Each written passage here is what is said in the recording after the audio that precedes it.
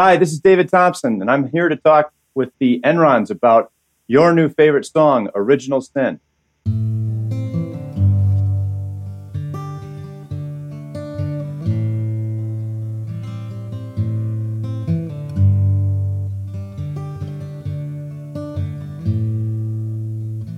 To me there was no past, only now and again. And how long could this last? 5 years, maybe 10. Hello and welcome to Your New Favorite Song, a podcast brought to you by the Enrons, where each week we will feature a recently released song from an independent artist. My name is Bernard Dennis and I will be your host. Today I'm speaking to David Thompson about his song, Original Sin, which is a dark indictment of the true nature of original sin, and it's not what you'd expect. Hello, David. Good afternoon, and thank you for having me. I'm really excited to be here. Yeah, thank you for joining us today.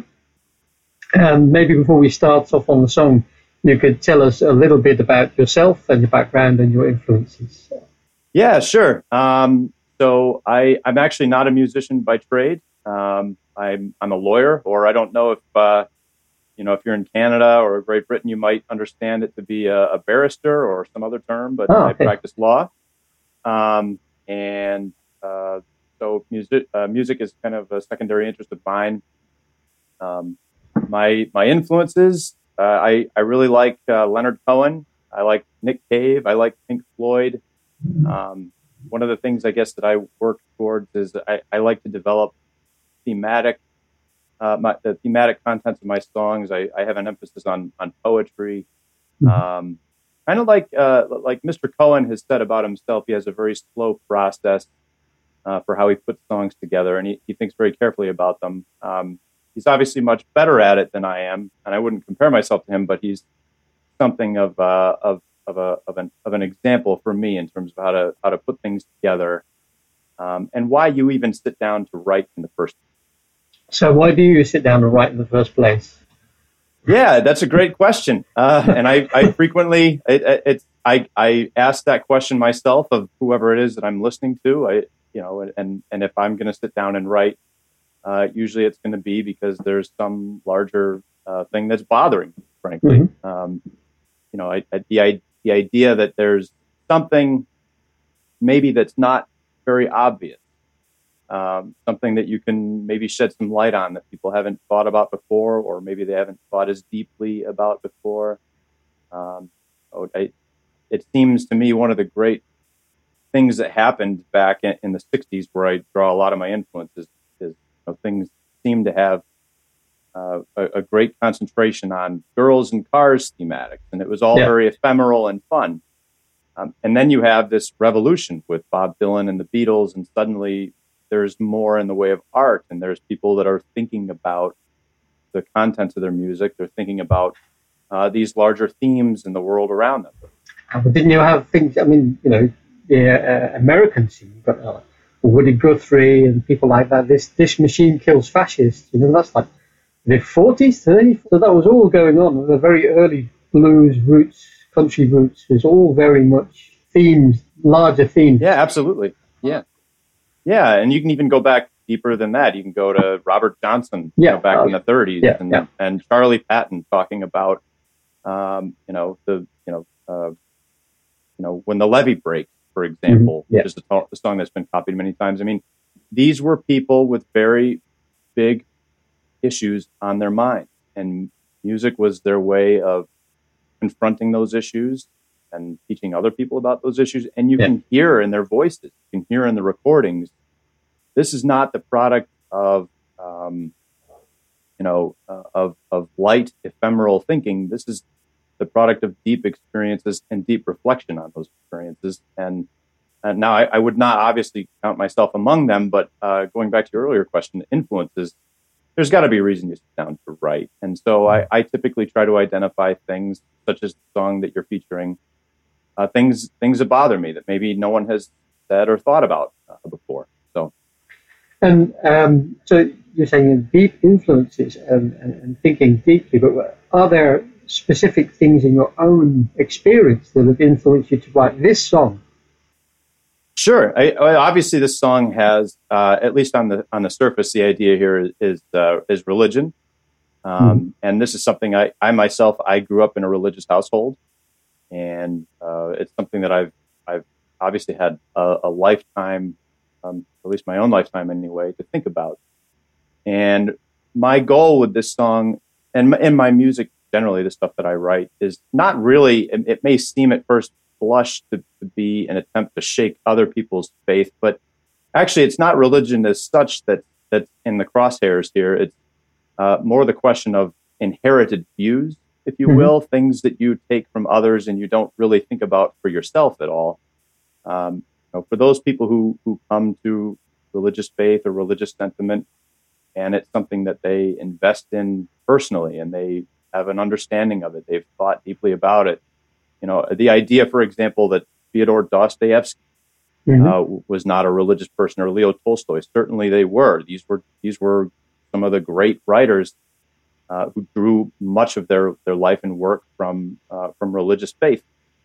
And my goal would not to be to shake people. My goal would be to take those people who maybe are struggling with the fact that the things that they hold deeply are inherited. They were kind of given to them in a package, and they're only just now unpackaging what it is that they were given, and they're going to try to sort it out for themselves.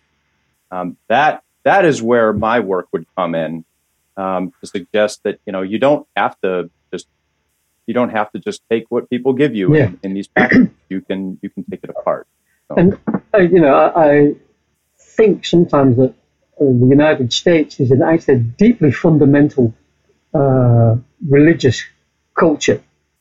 There are, we talked about Islam, but I mean the Christian faith in the United States is very, very deeply fundamental in some parts of it. So how do you think your music reflects that? Or this song? Sure, I do think it's a reflection of that, as you indicate. Religion plays a very large role in this country. One of our major political parties has I would argue that both have religion in them, but one of them is a little bit more explicit and a little bit louder than the other about it. And I think that sometimes those religious sentiments are kind of they are things that people feel they can tap into, that they know their constituency or their audience hasn't really thought about. This is just a simple thing that you can say and get a big reaction. Whereas people who have thought carefully about their religious faith, they will have a very, very different reaction than those who haven't, those who have just inherited. So. Yeah. And you say those who have thought about their religious faith, are you personally religious? I'm not. I'm agnostic. I think that I would never call never is maybe not the right word, but I don't currently call myself atheist or religious. What I find is that both sides of that coin are in a position that I find untenable, which is they both find themselves in some absolute certainty. One side is absolutely certain that there is a God. The other one is absolutely certain that there's not, whereas I kind of take the position of I'm really not sure of anything. And I could be persuaded or I could experience something on any given day that might push me in either direction. Yeah, and have you had any experiences which would push you, let's say, towards a more spiritual direction? Absolutely. I think I would say that I am spiritual. And I've had many experiences that convince me that there is something greater that exists. Now, the contours of it, the principles of it, the requirement of piety, for example, I'm not sure about any of them. I don't know what it looks like, but I can't say that it's there, but I suspect that there may be something. And the idea that being spiritual means you're religious, that's another proposition, I guess, that I would reject out of hand. It's entirely possible to be one without the other. I also think there are three things. There's religion, there's God, and there's spirituality. And I believe in religion because I know it exists. I don't believe in God because I don't know it exists. And I believe in spirituality because I know that I have had experiences myself and I know that it exists. So there are three different things, and I think people kind of tend to confuse those three or put them all in one lump. And that's why I was really curious about this song that ignited me. There's this, actually, the line, original sin. It's just, I was born a Catholic, or brought up a Catholic, born a Catholic. No, I wasn't born a Catholic. I was baptized a Catholic, but I was born into a Catholic family. That's the thing for me that started my journey away from religion, was this idea of original sin. You know, you're born already a sinner, and you have to be baptized to be saved. And I think that's just, it's just not fair. I was about 10 at the time, but even as you carry on and think about it, it's actually a way to kind of grab you into religion, into organized religion. Yeah, and I have to say, I have the exact same problem, and I think you've articulated it really, really well. It's this question of, coming into a situation, you didn't ask to even be here in the first place. So life is something that you didn't choose in the first place. And then this idea that not only do you have life, which you didn't choose, but you are inherently corrupted or polluted or stained from the very beginning, from the inception. It's a proposition. I don't find any evidence to support it. B, I'm not so sure that this is really a healthy thing to be teaching, especially children. I find that to be very troublesome. Of course, if you were to tell these things to an adult who'd never heard it before, they wouldn't believe it. It's only a malleable mind that will be receptive to it. Yeah. And to me, that's also very, very troubling. And doesn't it say something about the purported creator? If the creator creates something that is inherently flawed, which apparently he should not be able to do because we're created in his image, if you believe that. So there's a lot of contradictions. We're created in his image. He loves us, but then we're all created evil, or with original sin, which is inherited from Adam and Eve.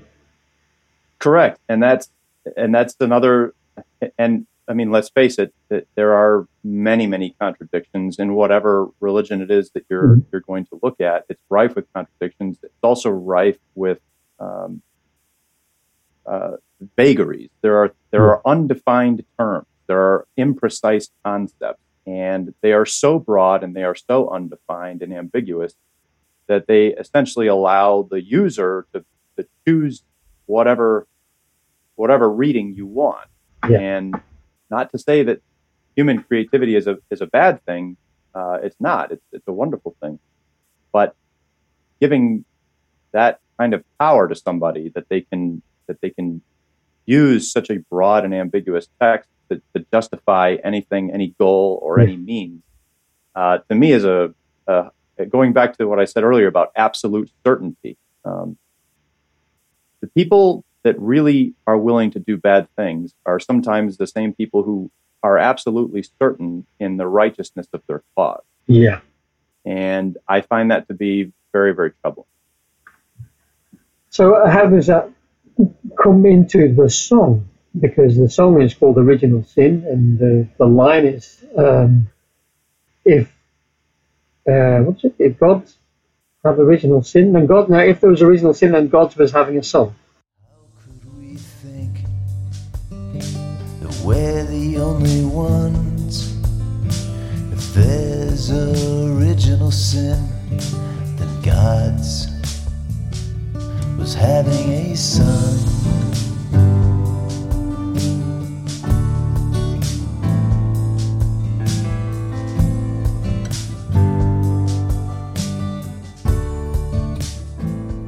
It's a really curious line. What do you mean by that? Sure. Well, so the very first thing to notice is that it's constructed as an if-then proposition. Mm-hmm. So it's not, you don't have to accept the conditional aspect of that sentence. You can reject it.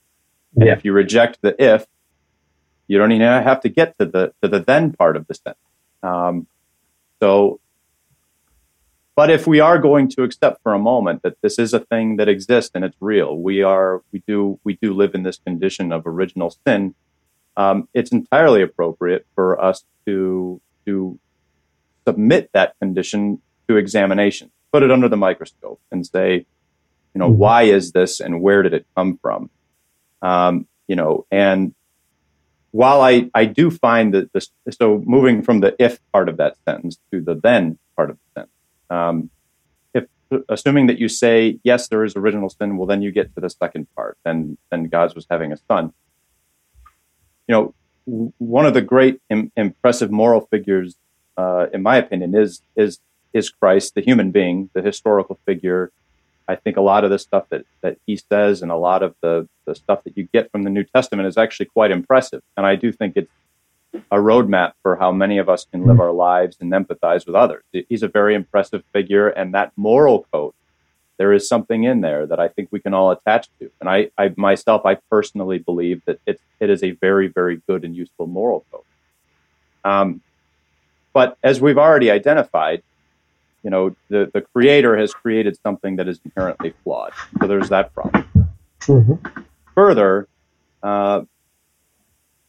the Creator has then given a part of himself, given birth to something immaculately, apparently, if we're to believe it. There is this immaculate birth, conception. Yes, there's this thing that comes into being. Yeah. That is both God and man. So you have essentially one being that's participating in both worlds, the sacred world and the profane world, the divine and the world and the human world. Mm-hmm. So whatever it is that we're stained with, this new being, this new individual is also going to be stained. Right. And again, this is all at the design, the intention of the Creator. And doesn't that again say something about that Creator? And if origin, or if you think about the word original, we're looking to the origin of a thing. Mm. Well, if the Creator itself is flawed, then it and gives and then creates something that is also flawed. It's hard for me to accept that we are the one, that the origin is really with us. The origin in this case would have to be with the Creator. Yes. And so, it's, I guess what I've tried to do is I've tried to take the words apart and try to process them through a very, very different machine than religious faith. Religious faith, there's a lot of acceptance. That's, I think, the whole idea of belief is that you are kind of setting aside your reasoning and your logic in favor of this other alternative. And I will admit kind of at the outset that's not what I'm doing. I'm employing a completely different mode. I'm taking these words apart and I'm processing them through a logical framework. And when you do that, I think, at least as the best that I've been able to do it, and as this song is kind of a manifestation of that, when you do that, this story doesn't really add up. Yeah. We can't be the origin of this, and therefore to say that we're the ones with original sin. We may be born into sin if you accept this whole proposition. We may be born into it, but it's certainly the origins are not with us. Yeah, and what I like about what you've just said is that it doesn't take away from your experience of God or spirituality. A lot of people say, even Jesus said, you have to accept faith. To Thomas the doubter. There are people who will not see the evidence, so you have to have faith and believe what you haven't seen. But you also can use your own logic and your mind and your knowledge and science to analyze the experience of God or experience of spirituality, and they are not mutually exclusive. It doesn't mean you don't have to believe in God just because you are logical or you're looking at things like you said. You place the origin of sin back to God, which of course is logical, and it doesn't deny the existence of God at all. Correct. And nor does it deny the existence of sin if you accept that as a proposition. Those two things are absolutely compatible. And going back to the question of the creator versus the product or the creation, the creator created us, and among those things in our tool set are things like logic and reason. We are able, as human beings, we have the capacity to analyze things, to take them apart, to see trends, to basically engage in a scientific process where there's experiment, there's results, there's reproducibility, there's falsifiability. Yeah. And one of the things that I have come to find kind of unacceptable, at least for me, is all the non-falsifiable propositions you just have to kind of accept. If you are, if you are going to lead what is kind of traditionally or typically understood to be a religious life. I mean, these are things that you can't submit to scientific experiment. You can't reproduce results. Other third parties can't come in and look at it and get the same results. It's non-falsifiable. You either believe it or you don't without evidence. Well, we've gone quite deep down the rabbit hole there. It's a really, really a topic that is quite close to my heart, which I think is why I like this song very much. But what I'd like to move on is a little bit more towards how you made the song, because you're not a professional musician. So how did you go about recording the song and getting it out there? It's quite an interesting process. Sure. So it all starts with an acoustic guitar. I'm blessed to own. Well, I'm not going to say the name of the guitar because I don't want to promote anything. But I have my acoustic guitar. You can say the name of the guitar other people have. I'm not big on promoting things if I don't have to. But anyway, so I start with the acoustic guitar, and actually I should kind of go back even further. What I do is I start with the idea. It popped in my head one day, that line. It all started with the what is, I guess you could call it, the chorus. Yeah. If there's original sin, then God was having a son. It starts there. And there's something about that that's bothering. And now it's my job to figure out, why did this pop into my brain? What is going on here? Does it have any legs on it? Is there something else to develop here? So the first step is to explore the concept of it and try, if it does in fact have some concrete meaning for me, the next step is to try to get the words out, to try to explain why. So that's the lyric writing and the poetry. Yeah. Then I sit down with the acoustic guitar, and of course it's always a question of, well, you need short enough progressions and phrases that will fit what you're doing with the words so that the timing works out. And then once you have the guitar sections laid down and you know where the verses and the chorus are going to go, and then you have to allow enough space for other things. There's some piano sections in there. There's a lead guitar piece in there. Not a lot. I mean, it's a pretty stripped down track. I think most listeners who have heard it would agree.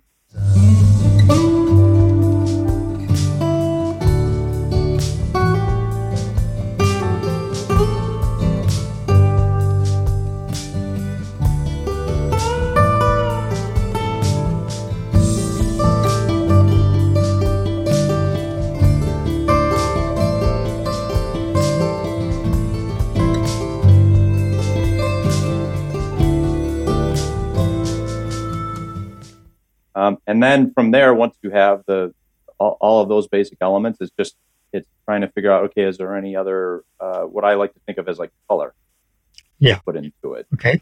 And, we're blessed these days with technologies. I have a MIDI controller. I've got software that enables me to come up with any number of sounds just through the MIDI controller. And then, put those sounds in where I see fit. And have you got an example of a sound that you put in? Yeah, sure. I mean, there are certain string sections. There's certain synthesizers that are put into it just to give it more atmosphere. As again, going back to my influences as a big Pink Floyd fan, for example, I'm a big fan of atmospheric production. I like the idea that while some of the music, and I'm not a very talented musician, but I like the idea that despite that, you can still create something of a world and an atmosphere that hopefully maps onto the overall theme and the lyrics that you've written. So. And one thing I was just thinking of, when you're writing the song, you start from your lyrics, you start from your text. Do you write the text kind of with a rhyme or a meter in your head while you're writing? Typically, no. Typically, there is the very first kind of phase of the process for me is I want to get everything down that's striking. And it doesn't matter. It can be kind of beatnik, stream of consciousness. Just get it all down on the paper, and then later on, I'll come back and I'll understand. Okay, well, here's the guitar riff that I have for it, and here's the time and the tempo. So these phrases need to be shorter, and then you kind of have to employ some craftsmanship to get the lyrics to fit into the tempo and the timing of the musical composition. Okay, right. So you're not. Yeah. Okay. Yeah. Sometimes it happens like that for me as well. It's like you have a piece of music and then you've got to fit the words to it. And sometimes if I'm starting from the words, I'm already kind of forming it in my mind how it's going to sound. But I also do this stream of consciousness stuff, and then just pick out the best sentences. And yeah, yep, yeah. So you recorded all this yourself? You played all the instruments yourself? Yeah, this is all done just on a laptop computer. And then your mixing and the mastering you've also done, or have you done mastering somewhere else? No, it's all me. And a number of people have pointed out to me that there are other ways, other directions you could have taken this song, whether different compressors you could have used or whatever the case may have been. But to my kind of primitive tastes and abilities, what the final product that you hear is what made sense. And then did that match with your original idea, or do you think I could have done it differently, or would have rather? No, it matches exactly. I think it ended up better really than I thought it could be at first. Sometimes I think it depends. Sometimes I naturally go very minimal with the arrangements and with the instrumentation, and then other times I kind of go overboard with it and it gets very, very cluttered. And this time was more like the former, where I knew it was going to be kind of minimal instrumentation wise, arrangement wise. And if anything, I added just a little bit of what I call kind of the atmospheric stuff, the color stuff into it. But no, it matched pretty much as well or better than I thought it would in the first instance. So you're really happy with it? Yeah, I am. I'm very happy with it, and I've gotten a great response from it. And it's enabled me the privilege of talking with you this afternoon, which is just I've never done anything like this before, and it's really, really neat and exciting. So it's taken me places I did not know I could go. Well, and are you going to be carrying some very nice link to the next section, which is, where are you going to go from here? What's next? Sure. Well, I have an entire backlog of stuff that I've recorded. Some of it is really, really old, going back to 2011, which I guess really, really old may or may not be appropriate to describe 2011. For me, it seems very, very old, but I'm always thinking things to write down. I'm always coming up with a new riff. And I've probably got 4 or 5 things I'm looking at right now. Lately, I've been thinking a lot about King Crimson, and their penchant for these very extended compositions that oftentimes don't have any lyrics. It's just instrumentation. And any King Crimson or progressive rock fan, there's a shorthand. You'll know what I'm talking about. But for those who don't, progressive rock is essentially an abandonment of any kind of formula, or at least conventional or formulae that we're familiar with.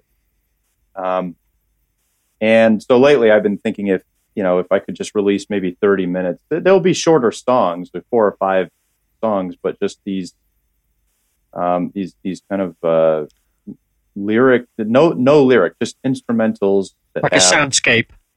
Yeah, kind of. And they can have softer sections and they can have more aggressive sections. Any King Crimson listener will know there's a little bit of everything with them. And so I've kind of been thinking about something like that.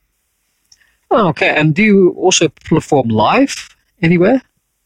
I do just go to local coffee houses in my town. When they have open mic nights, I have been known to stop by on occasion and just play small acoustic sets, like 15 minutes. And of course, nowadays with the pandemic, that I don't know that anyone's really touring or doing any open mics, but so that's not going to be happening for a while, I don't think.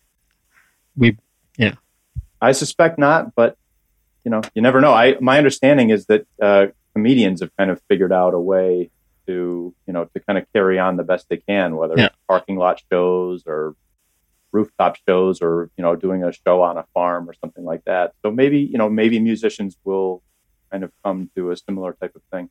Yeah, I think if you're a big a big name, then you could probably do something. It's like live streaming. If I don't know, Dua Lipa or somebody like that, or Ed Sheeran does a live stream, then they're guaranteed to get a couple of 100,000 people watching. But sure. If you're already a struggling musician, then nobody's coming to watch your live stream, or maybe 1 or 2 friends. But yeah, well, and that's actually one reason why I have to say I'm not really good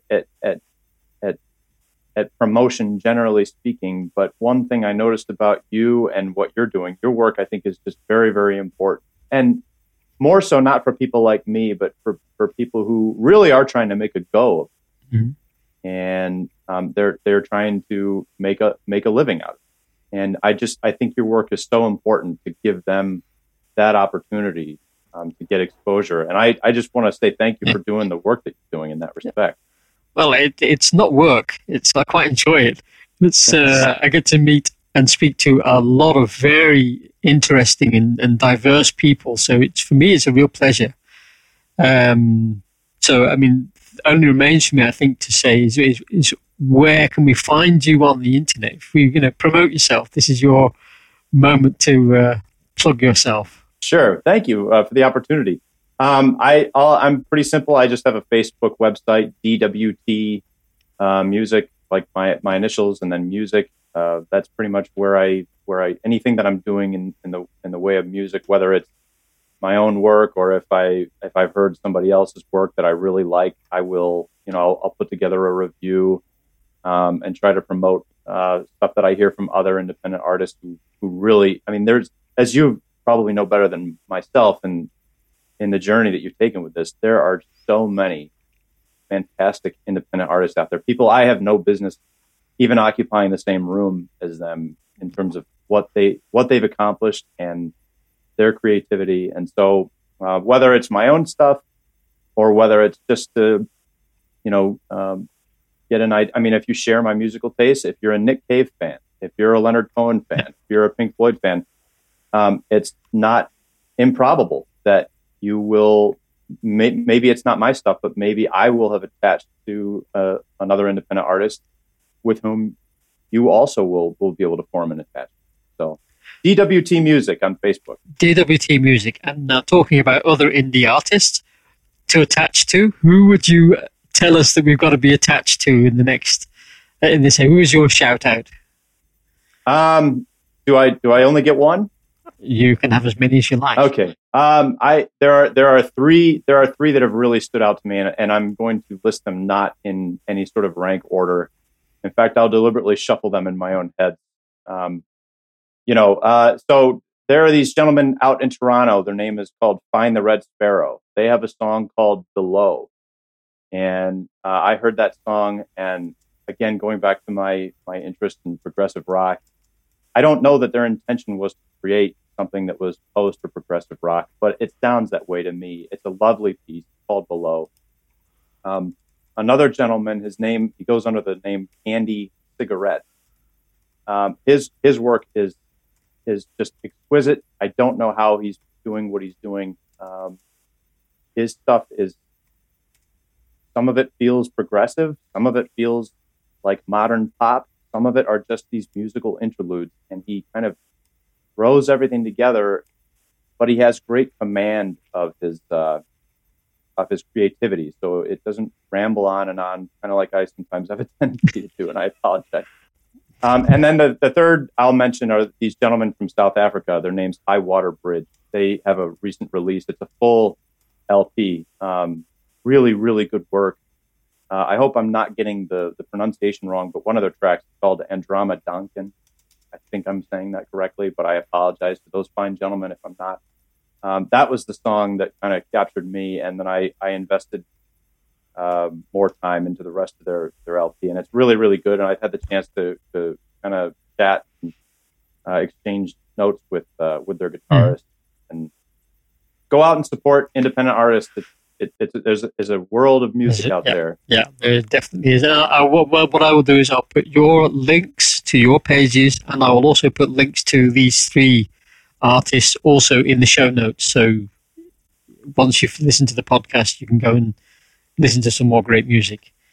So that was it for today, and just remains for me to say thank you very much, David, for a very stimulating conversation.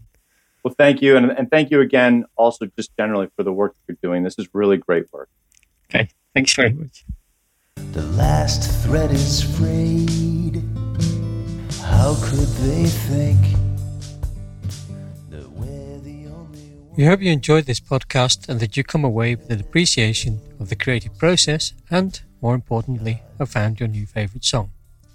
All of the songs featured in the show are on our Spotify playlist, the Enron's New Favourites, and you can find all the links mentioned in the podcast in the show notes below. If you enjoyed this podcast, then please hit the subscribe button, and also we are now dropping our episodes on Monday rather than a Saturday, so keep on subscribing and you'll get the episodes on the right day. If you want to help us to continue making and growing the podcast, as well as releasing new music, then you can either buy us a coffee or become a regular patron. See the show notes for details. If you're not in the financial position to do that, then you can also help out by leaving a rating and a review on iTunes. That really helps with increasing visibility for us and the artists on the show, and will benefit us much more than it will be a pain for you. Next week, I'll be talking to the 14-year-old Australian DJ Helmet Boy about his collaboration with 13-year-old American rapper Young Marcello about their hip-hop track Ramped Up. Thanks for listening, and see you next week.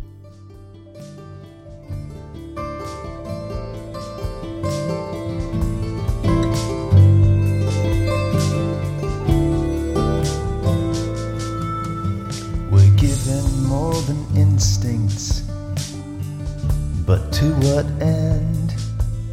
Does it help us think of others? Does it help us be a friend? We have unfinished business. Our work is not done.